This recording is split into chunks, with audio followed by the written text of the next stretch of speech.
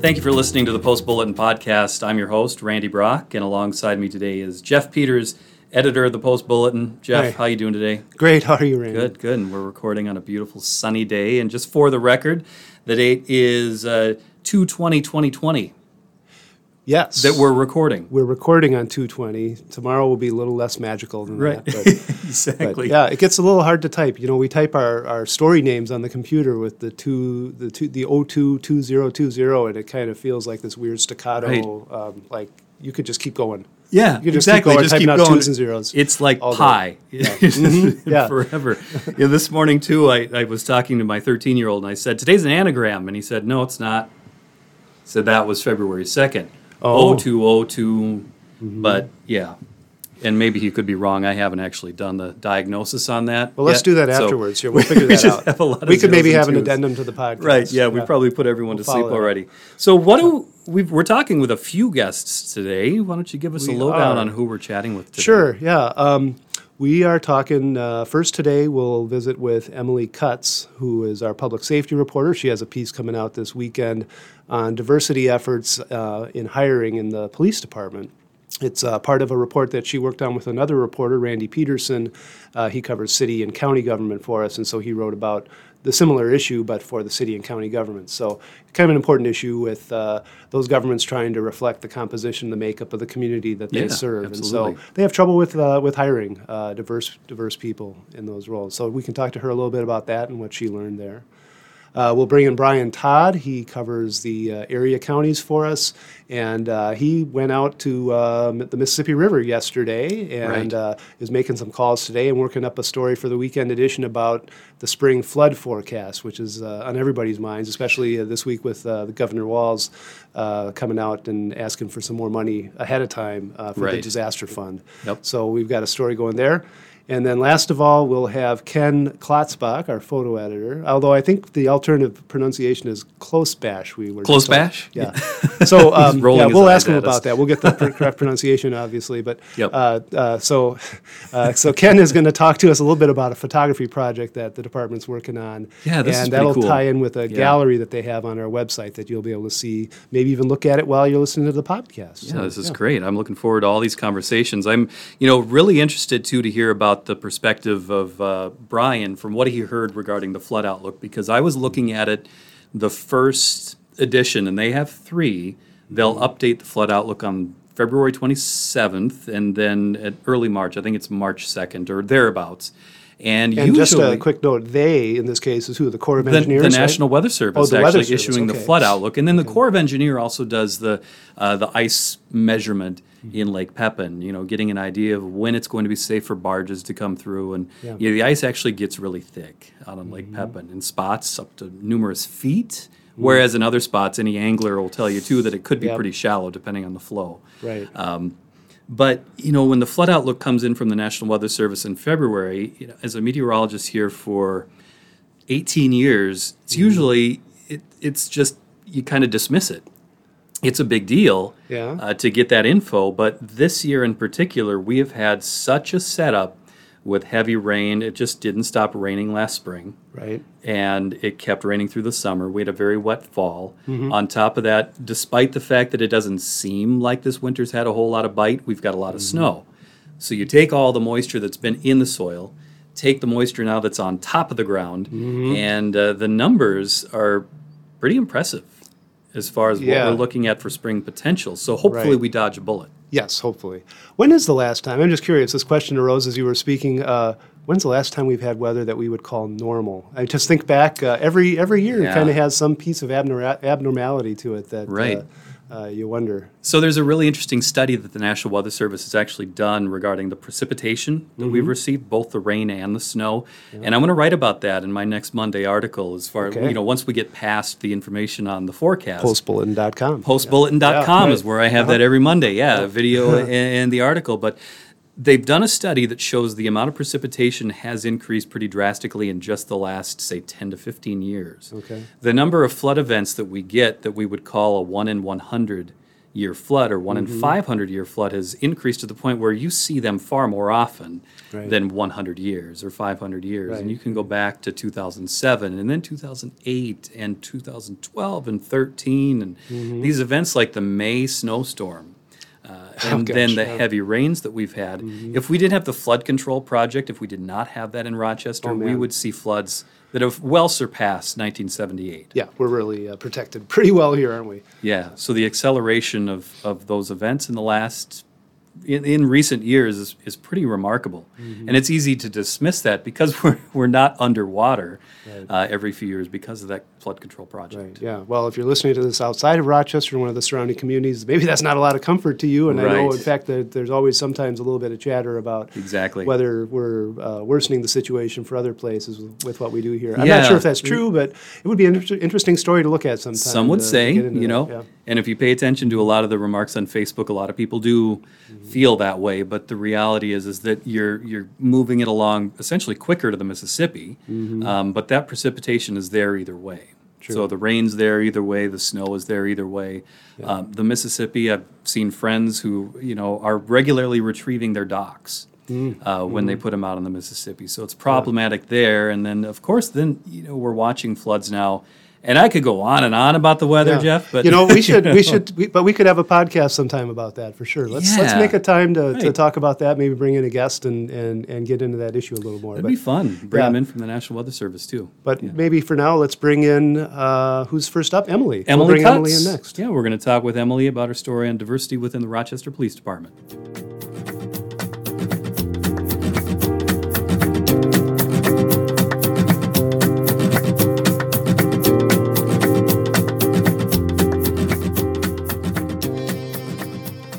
Emily Cutts, reporter here at Post Bulletin, has joined us now. Emily, thanks for being here.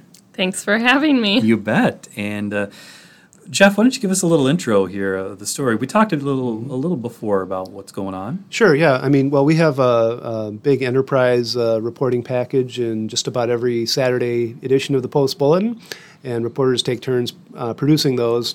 This weekend, the feature will be a story by Emily and done in cooperation with Randy Peterson, who covers our Rochester city government and Olmsted County government.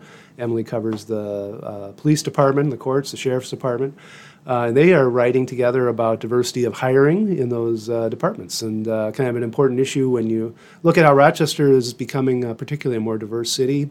And some of the challenges, I guess, that they've faced getting their workforce to reflect that. So anyway, I guess I thought Emily would have some interesting things to share with us about that whole thing. And maybe if I could start asking you a question, and Randy, you can ask some questions here with us too. But sure. Tell us how you guys came to this topic. Why now, and why this topic? Well, it's a census year, so I think that has a lot of people thinking about who lives in Rochester, who makes up our community, who lives in our state, who lives in our country. And as far as I am aware, there is not a census that's done of state police departments. The BCA collects information on gender in part of their annual crime reporting, but that's, at least I found, as deep as they go. To looking at who is policing our state. And I think, as we'll learn more about who makes up our Rochester community, it's interesting to look who has the power in our community, and is it reflective, of who lives in our community. Yeah. So why would that be important, do you think, particularly maybe for law enforcement, to have that be reflective of the community? Well, when I spoke to Dee Sable of the Diversity Council, she can, and a lot of people that do work in this arena can point to a lot of research that says when people see someone that look like them in a position of power, not only does it make them maybe more responsive to that, but it also makes them think that that's a job that I could have. So it's not just if I see a police officer that's a woman, I can do that job, but if I see a teacher that looks like me, or I see a doctor that looks like me, or really any sort of career field, if you see someone that looks like you, it's easier to imagine yourself having that job, and B, there may be just a little bit more of an understanding of that person at least knows what it's like to be this type of person in this type of society. So what are the barriers, do you suppose? Well, first of all, actually, maybe I'm jumping ahead here. So what did you actually find out, I guess, about the level of diversity in the police and sheriff's departments compared to the community? It varies. Something I was surprised to learn when I was speaking with Sheriff Torgerson, who's the Olmsted County Sheriff, in his time with the sheriff's office, just his time, not necessarily just as sheriff, but in his recollection, he couldn't think of ever having an African-American patrol deputy. They have people of color that work at the Olmsted County Adult Detention Center, but he couldn't think of a time where they had an African-American patrol deputy, which to me was a little bit shocking in this day and age, that's never happened. And for the Rochester Police Department, it wasn't until 2004 that they hired around the same time an African-American woman and an African-American man as full-time police officers. So still, that was only 16 years ago. Right. And I was it was interesting for me to learn that in the Rochester Fire Department, when I was talking to Chief Kurska, who's been with the department for more than 2 decades, throughout his career, he was there when they hired the first full-time female firefighter. He was there when they hired the first African-American firefighter. So that's a pretty short history in the history of firefighting, of law enforcement in the community. Now, I'll just for a moment, I'll let readers know that this story is already up on our website, postbulletin.com. It'll come out in the paper on Saturday, but you can get a sneak peek at it online now. I've read all of these stories, all of Emily's stories and Randy Peterson's stories, which comprise a few thousand words. It's a fairly thorough presentation on all of this, and you get a really good picture of what's going on there. Now, I recall from Randy's stories, which I actually just read moments before coming into the room and recording here, that there's lack of turnover is kind of a big reason why it's tough to fill these jobs with diverse applicants. Was that the case in law enforcement too? Is it that these jobs just aren't turning over very much, or what is it? Maybe the real root cause behind maybe the if there's a lag in diversity? I think it's a lot of things. Lack of turnover definitely is one. Rochester Police Chief Jim Franklin, says that the Rochester Police Department is a destination department. It's where you go to have your career. It's not where you go to get a few years' experience and moved on to another department. When you're an example of the Rochester Police Department, when you're a place that people come to stay for your career, it's kind of hard to make quick change if someone's career is 20 years. I talked to the Department of Public Safety Commissioner John Harrington, who at one point was Chief Franklin's boss when they were both at Metro Transit together. And when Harrington was Chief of Police in Metro Transit, he told me he was able to get diversity numbers from 5% to 50% in his tenure. Wow. But that also coincided with a large growth of Metro Transit Police Department. So new positions that didn't have anybody in them. Sure. Right. Yep. And for sworn officers in the Rochester Fire Department or Rochester Police Department, but really all of the law enforcement and emergency response we have that we focus in this story, they aren't doing mass hirings like that where they're creating new positions. They're not creating 10 new positions a year. They're hiring for positions that have been vacated mostly from retirement. So that can be part of an issue. Some of the things that were raised in the conversations I had is, again, not realizing that maybe that's a career for you because you don't see someone that looks like you in that career, or your cultural background that's not looked at as a career choice. Education could be a barrier. Minnesota requires a 2 or 4 year degree to become a police officer or a law enforcement officer, and that's not the case in every state. In some states, you have a high school diploma, and then you go to a police academy, which is where you get trained, where here you have to have a high school diploma and then some sort of higher education, typically in law enforcement or criminal justice. So that creates a financial barrier. Yes. Testing, a lot of stuff, I think in Rochester we know a lot of stuff is Twin Cities centric. So some of the testing happens up there, maybe some of the trainings happen up there. And if you don't have the means to get yourself to the cities on a regular basis, that can also be an issue. So what did you find out about the outlook for the future? How is this problem or this issue being addressed? I think everyone that I spoke to has acknowledged it's an issue in Rochester and Olmsted County. They're not where they'd like to be. They're making steps to diversify, to look at ways of recruiting more people. And as John Harrington, the Commissioner of the Department of Public Safety, told me, for some people it's never going to be fast enough, and for others, change is scary. So I think this is kind of one of the things where, at least right now, no one's going to leave completely happy. There is work being done. Maybe it could be done faster, or maybe the work that's being done isn't sufficient. But there is work being done in all three departments. So this to me seems like it's extremely complicated, how it would all work for law enforcement to just hire and where you have your pipeline of employees coming from. Is this a particular issue within law enforcement and first responders as far as diversity? Or is it a little bit slower in these career fields as it might be compared to others?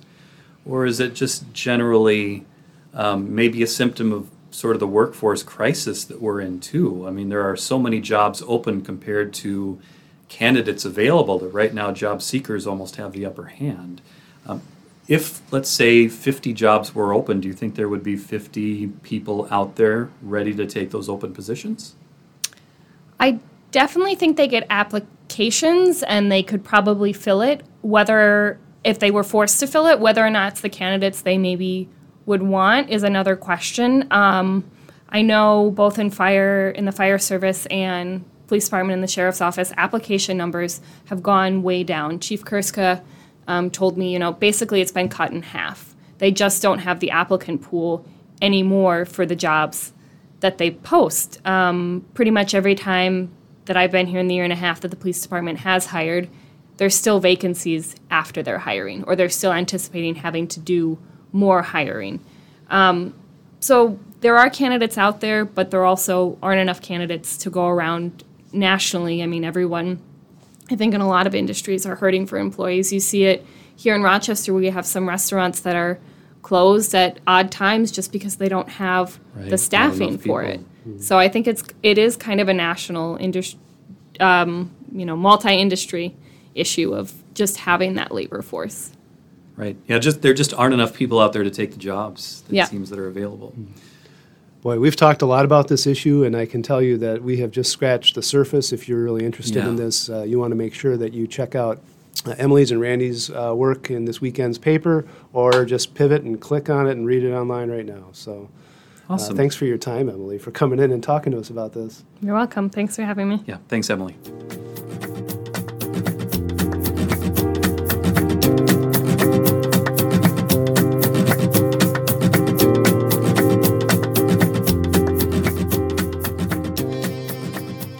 Joining us now is Brian Todd. And Brian, a kindred spirit here. You've been talking about the weather. I love to talk about the weather, and you've been covering and learning a ton about the flood outlook here for 2020. Tell us a bit about what you've been studying up on.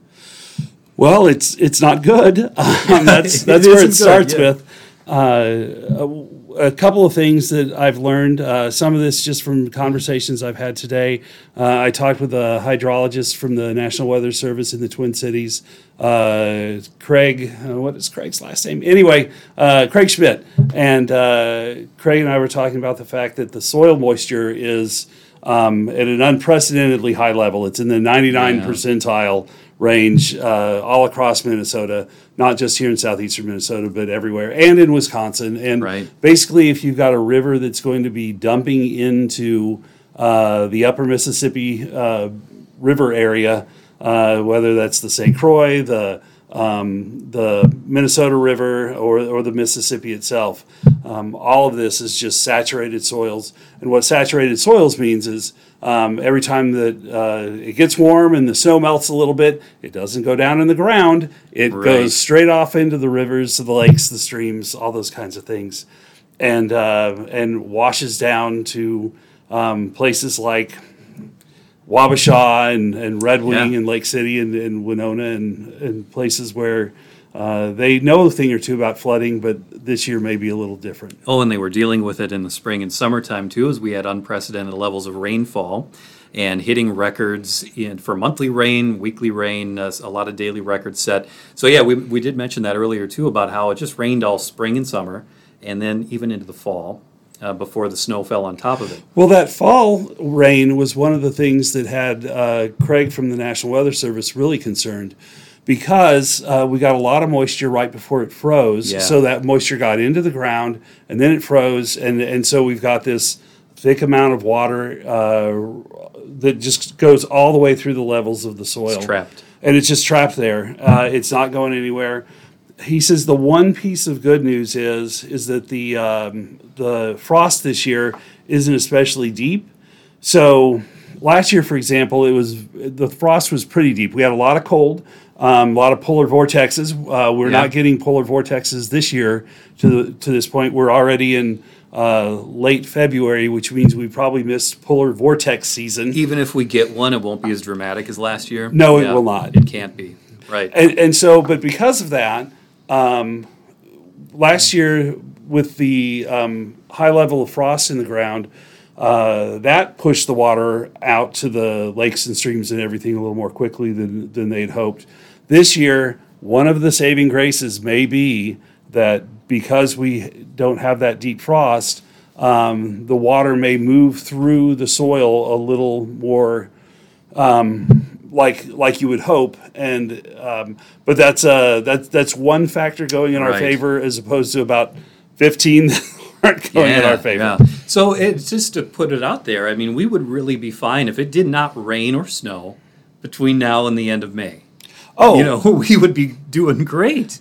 I don't think anyone would disagree with that. Yeah. We have enough moisture. We have enough for the farmers. We have enough for everyone else. I don't really need any more rain. My car's a little dirty, but other than that, I can go to the car wash, and that's fine, and I can take care of it that way. Right.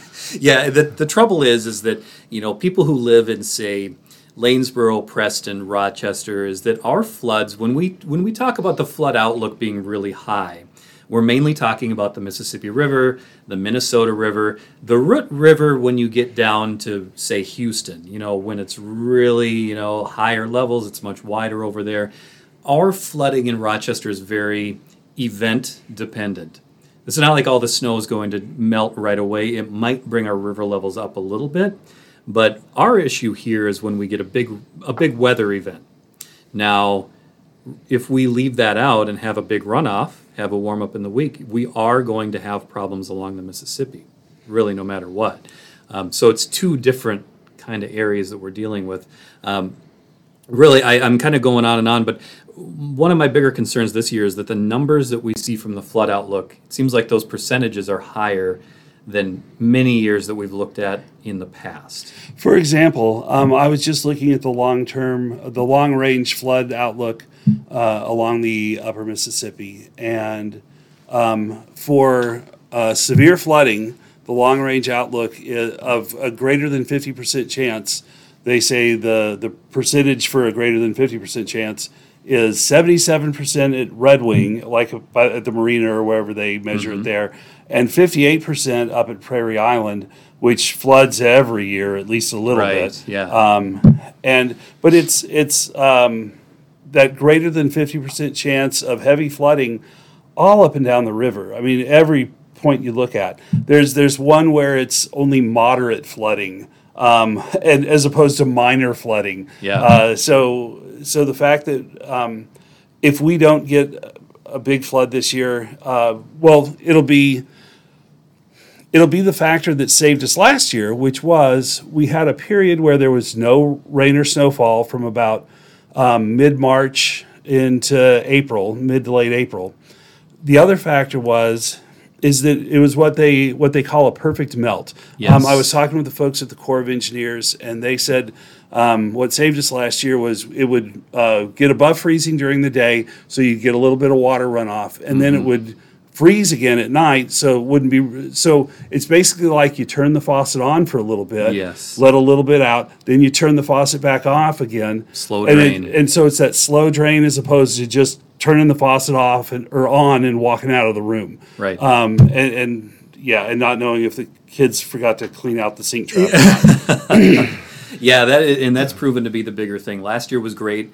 Once it gets down below freezing at night, that's amazing. I was going to say, ironically, it's coincidentally, we are also starting to see records being set locally where overnight lows generally are much warmer than they've been in the past. So we're seeing some of those records break. And hopefully this is not the spring where we start to have those warmer overnight lows. It'd be great to have that cooling trend again, especially at night. Mm-hmm. Well, and one of the things that the gentleman at the National Weather Service was saying was, this isn't just last year's rain and the soil moisture that came during 2019. It's 2019, it's 2018. This has been building for a while. Mm-hmm. So this isn't just, we've had one bad year and look where we are. This has been a trend with rain, with the soil moisture, with all of that. So that that has got us to this point. Yeah, and it used to be a big deal all the time to talk about drought. I feel like so many years, we haven't had a chance to even talk about abnormally dry in years, many years around here. And we haven't faced drought in forever. You were actually up at the river yesterday, right? Yeah, you were up touring around. And so what sort of preparations did you see folks are making up there to get ready for the onslaught? Well, it's still a little early. One of the places we always look at is Slippery's in Wabasha. That's a fun place to look at. Well, Slippery's is they have a lower level that's right on the water. It's literally a couple of feet, even in best conditions, from the water. Slippery's is closed right now for the season, so there's no one there to talk to. I did go down to the brewery and the bar and restaurant that's at Reed's Landing. Yeah. Mm-hmm. And one of the things that they have going for them is, so the building is sort of to the west, then there's the parking lot a little to the east. This is all just basically at river level. But then slightly to the east of the parking lot, in between the building and the river essentially, is a railroad track. And it's built up a little bit. It forms a natural levee essentially for those folks. Mm-hmm. I asked one of the longtime workers there, and she said, I'm not worried at all because it's not going to come over those railroad tracks. It never does. She says, if it does... the word never. Well, yeah, that's what I thought. She said, if it does, the city of Wabasha is in deep doo-doo. So let's hope that does not occur. Yeah, that's and that is built up pretty nicely there. So hopefully we dodge that bullet too. Yeah. So and I was also out at Lake Pepin where they were doing the drilling in the ice as they do every year to survey how deep the ice is and when they can start barge traffic. And they go out each week, starting last week, to drill in the ice and see what the changes are. That really doesn't have anything to do with the flooding they were saying, but it's but the bigger concern, what they're looking at out there with the Corps, is the flow rate of the river. Normally this time of year, it flows at about 15,000 cubic feet per second, which sounds like a lot of water. But that's their normal flow rate for February-ish. The flow rate this year is 40,000. Oh my goodness! So it's nearly three times as much. That's like a May or June flow rate. Right. Their spokesman was telling me, and with that being the case, that means there's a lot of water. It's just all coming off the snow and the whatever, and that's not good. As the National Weather Service was saying today, that means there's not a lot of room for error, basically. Yeah. And then looking way upstream too, I can tell you from experience, even right now is that the little rivers that feed. So let's take even the middle branch of the Whitewater, where I like to go trout fishing. It's some spots where you can jump across because it's not even 5 or 6 feet. That water is running above average for height. It might be clear, but the flow rates are well above normal for the winter time. Usually you see the water get pretty low and running crystal clear, but it seems like our springs, our aquifers, reservoirs are chock full of water. I see that a lot driving around too. I'm our regional reporter here at the Post Bulletin, which means I'm out on the road in the hinterlands of southeastern Minnesota quite a bit, and I drive across those streams and those creeks and those little rivers, those feeders to the Mississippi, and they are all up. I can tell you right now, they are all at higher levels than I've seen them this time of year before, and that's anecdotal and that's not proof of anything, but that's what I'm seeing out there. Right. Well, thank goodness I got my permit for my canoe updated. We'll be ready to float around if we need to. You'll be racing in that canoe. Right. Gonna have to learn how to paddle faster. Yeah. Brian Todd, thank you very much for being here with us today. Thanks for having me. I was happy to be here. And we can find out more. Your story is already online, or is it coming up soon? It will be this weekend in the Post Bulletin. And I'm not sure when it'll be online. I assume Saturday morning, bright and early at 6 a.m. when they usually hit the internet airwaves. All right. Wonderful. Thanks, Brian. Thank you.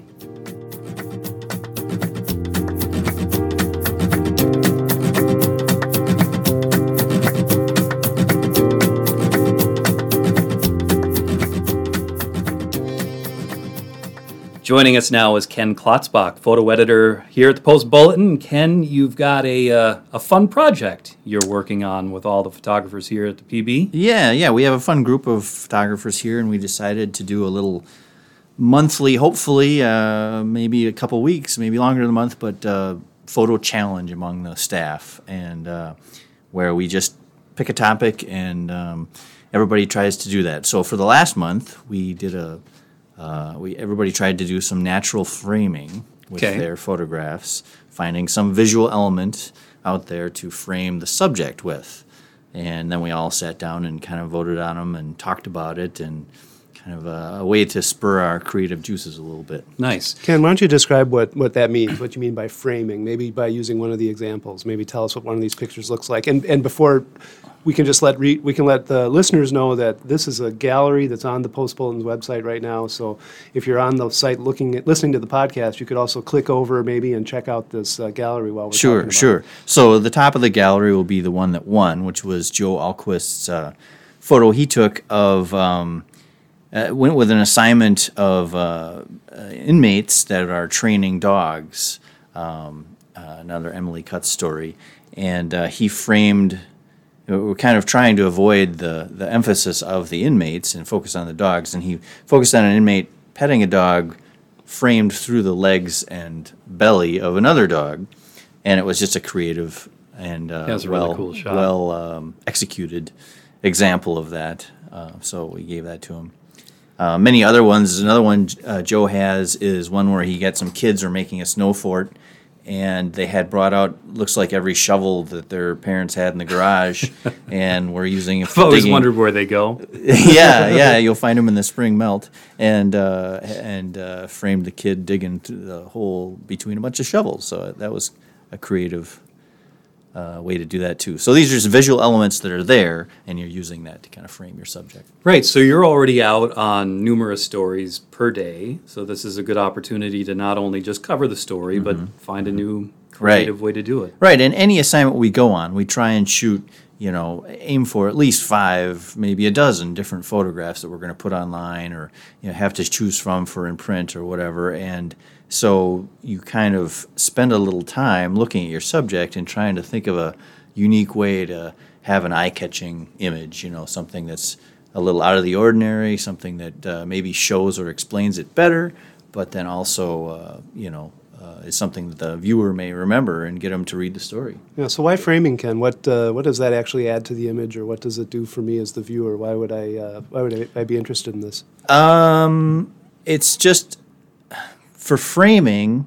Well, I mean, which is another thing we make it into is layers. So we're layering some of the visual elements. Like with the shovels one, obviously those shovels were used a big part of making that snow fort. Mm-hmm. So, to frame them in those shovels kind of draws the visual cue that they were made with those shovels. I don't know. And then with the dogs, of course, it's just a foreground element of having the dog's legs frame the main subject, which is another pup on the floor waiting for his next treat, I guess. So in the case of these shovels, it's actually almost a piece of the storytelling, having those shovels in the Exactly. foreground and the kids Yeah. working in the Yes. snowbank in the background, and so it's implied, and Yes. sometimes we sense things that we see maybe that maybe aren't even in so many words, right? You just see that and intuitively that those Right. shovels were used. And this was a part of our conversation too. Was did the framing elements have context to the photo? There was one that we debated. Was some basketball players that were sitting on the bleachers watching the game, and they were smiling and laughing. And the visual element was a hand railing that kind of circled around one of the players' faces. And one of the photographers was like, "Oh, that doesn't count because the hand railing doesn't add any context or anything." And so we had to argue it showed that it was a gym. I don't know. It didn't really matter, but it was kind of a knock on it that the best ones that we liked best had a real tie to the subject. But that's also a good point that you're creating art when you're that's part of it. I know you kind of maybe shaking your head a little bit there, but when you're talking about these elements, they're artistic elements to your craft. Mm-hmm. And I guess we can always debate amongst friends, what are the elements that are in these photos that make them what they are? And, well, I feel like when we're at our best, we are reaching beyond the obvious. We're not just getting a portrait of somebody; we're getting a portrait that has these other elements, color and light and layers, foreground, background, midground, and framing, and all these things. And so we're looking for ways to draw out every photo we do to make it a little more interesting. And for those who don't know, if you haven't seen these pictures, what I really like about both of them is that in this almost goes without saying for you or those of us in the room, but what like when you said it's implied, the shovels are out of focus. Mm-hmm. The kid is in focus. The kid's smiling, playing in the snow fort, but you've got all the shovels right there that are out of focus. And also, I had to look again when you mentioned it, but I didn't realize at first because I had seen this picture many times. I read the story when it came out about the dogs being trained, but I didn't even notice that it was a dog in the foreground that was out of focus. A chair or a table. Yeah, it did. And then I was like, obviously, that's a dog. So I brought you back to it. Yeah. Look again, Randy. Look again. Right. There might be more. Yeah. What do you see? So this is also a little bit of is it fair to say this is a touch of a competition amongst you all? It is a little bit of a competition. I brought in a special Dwight Schrute bobblehead doll that is being passed around to the winner. Joe has it on his desk now. Hopefully I get it back someday. But both he and Tracy shoot far more assignments than I do now, so I kind of wonder if I'll ever see that thing again. But that's fine. That's not the point, Sure. And it's great discussion, really. I think the best part of it is it gets us to sit down and talk photos for an hour or whatever, however much time we have, and throw out ideas, and sometimes it leads to maybe we should do a story on this or whatever, and whatever. So, well, Ken, you do such a nice job of leading your department, and it's kind of fun to talk about this with you. What do you guys have coming up next? Is there another, so the next one? It's like one of the grayest, blahest times of the year here in the Prairie Land. And so our next challenge is color, and who can come with the most colorful photograph. And that doesn't mean just taking your Photoshop color slider and cranking it up. It means finding colorful scenes or just looking for colorful light, looking for colorful painted objects, whatever it is, but incorporating those into what it is you need to shoot. So you're not just shooting color for color's sake.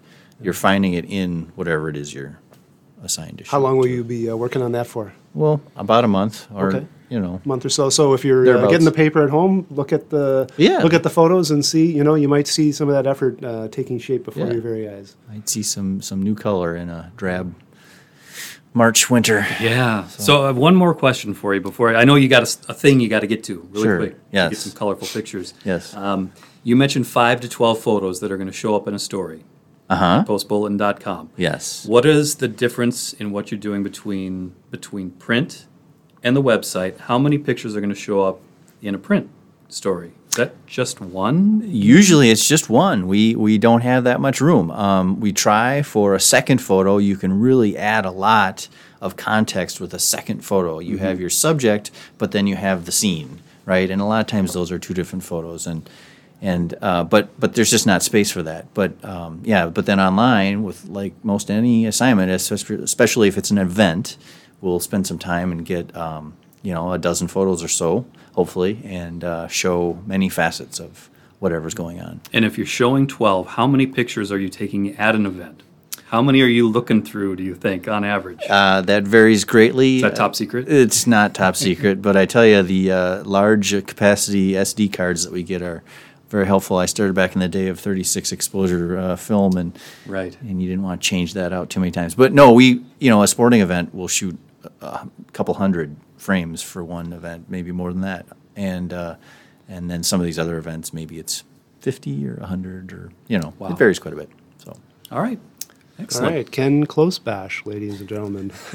Well, how do we pronounce that again? That would be Klotzbach, Mr. Pieters. Klotzbach. All right, well, thanks for your time. Thanks for coming. You bet. Thank you very much for having me. Thanks, Ken. Am I done now?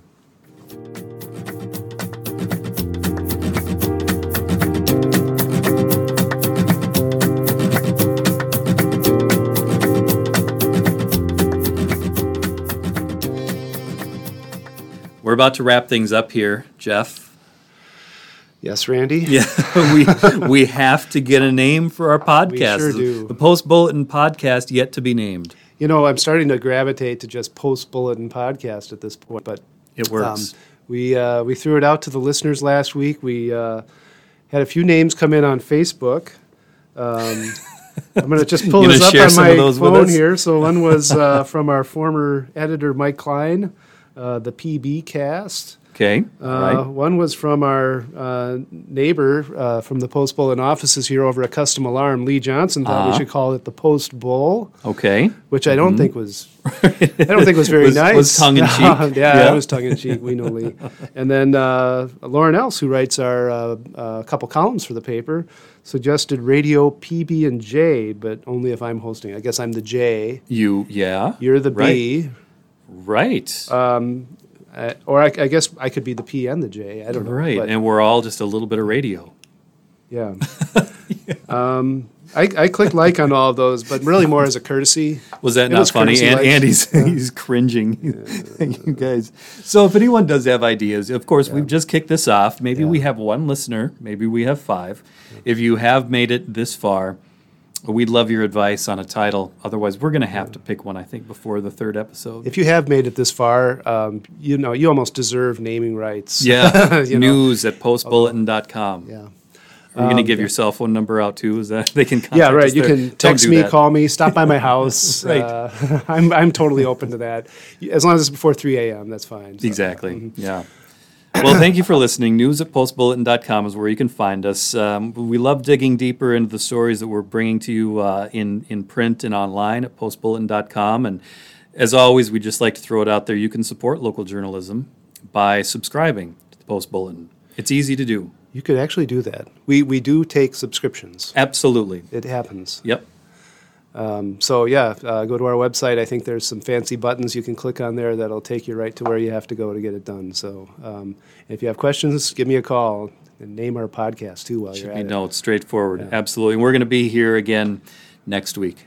Yeah. Thanks for listening, everybody. This was fun. Thanks. Have a great weekend.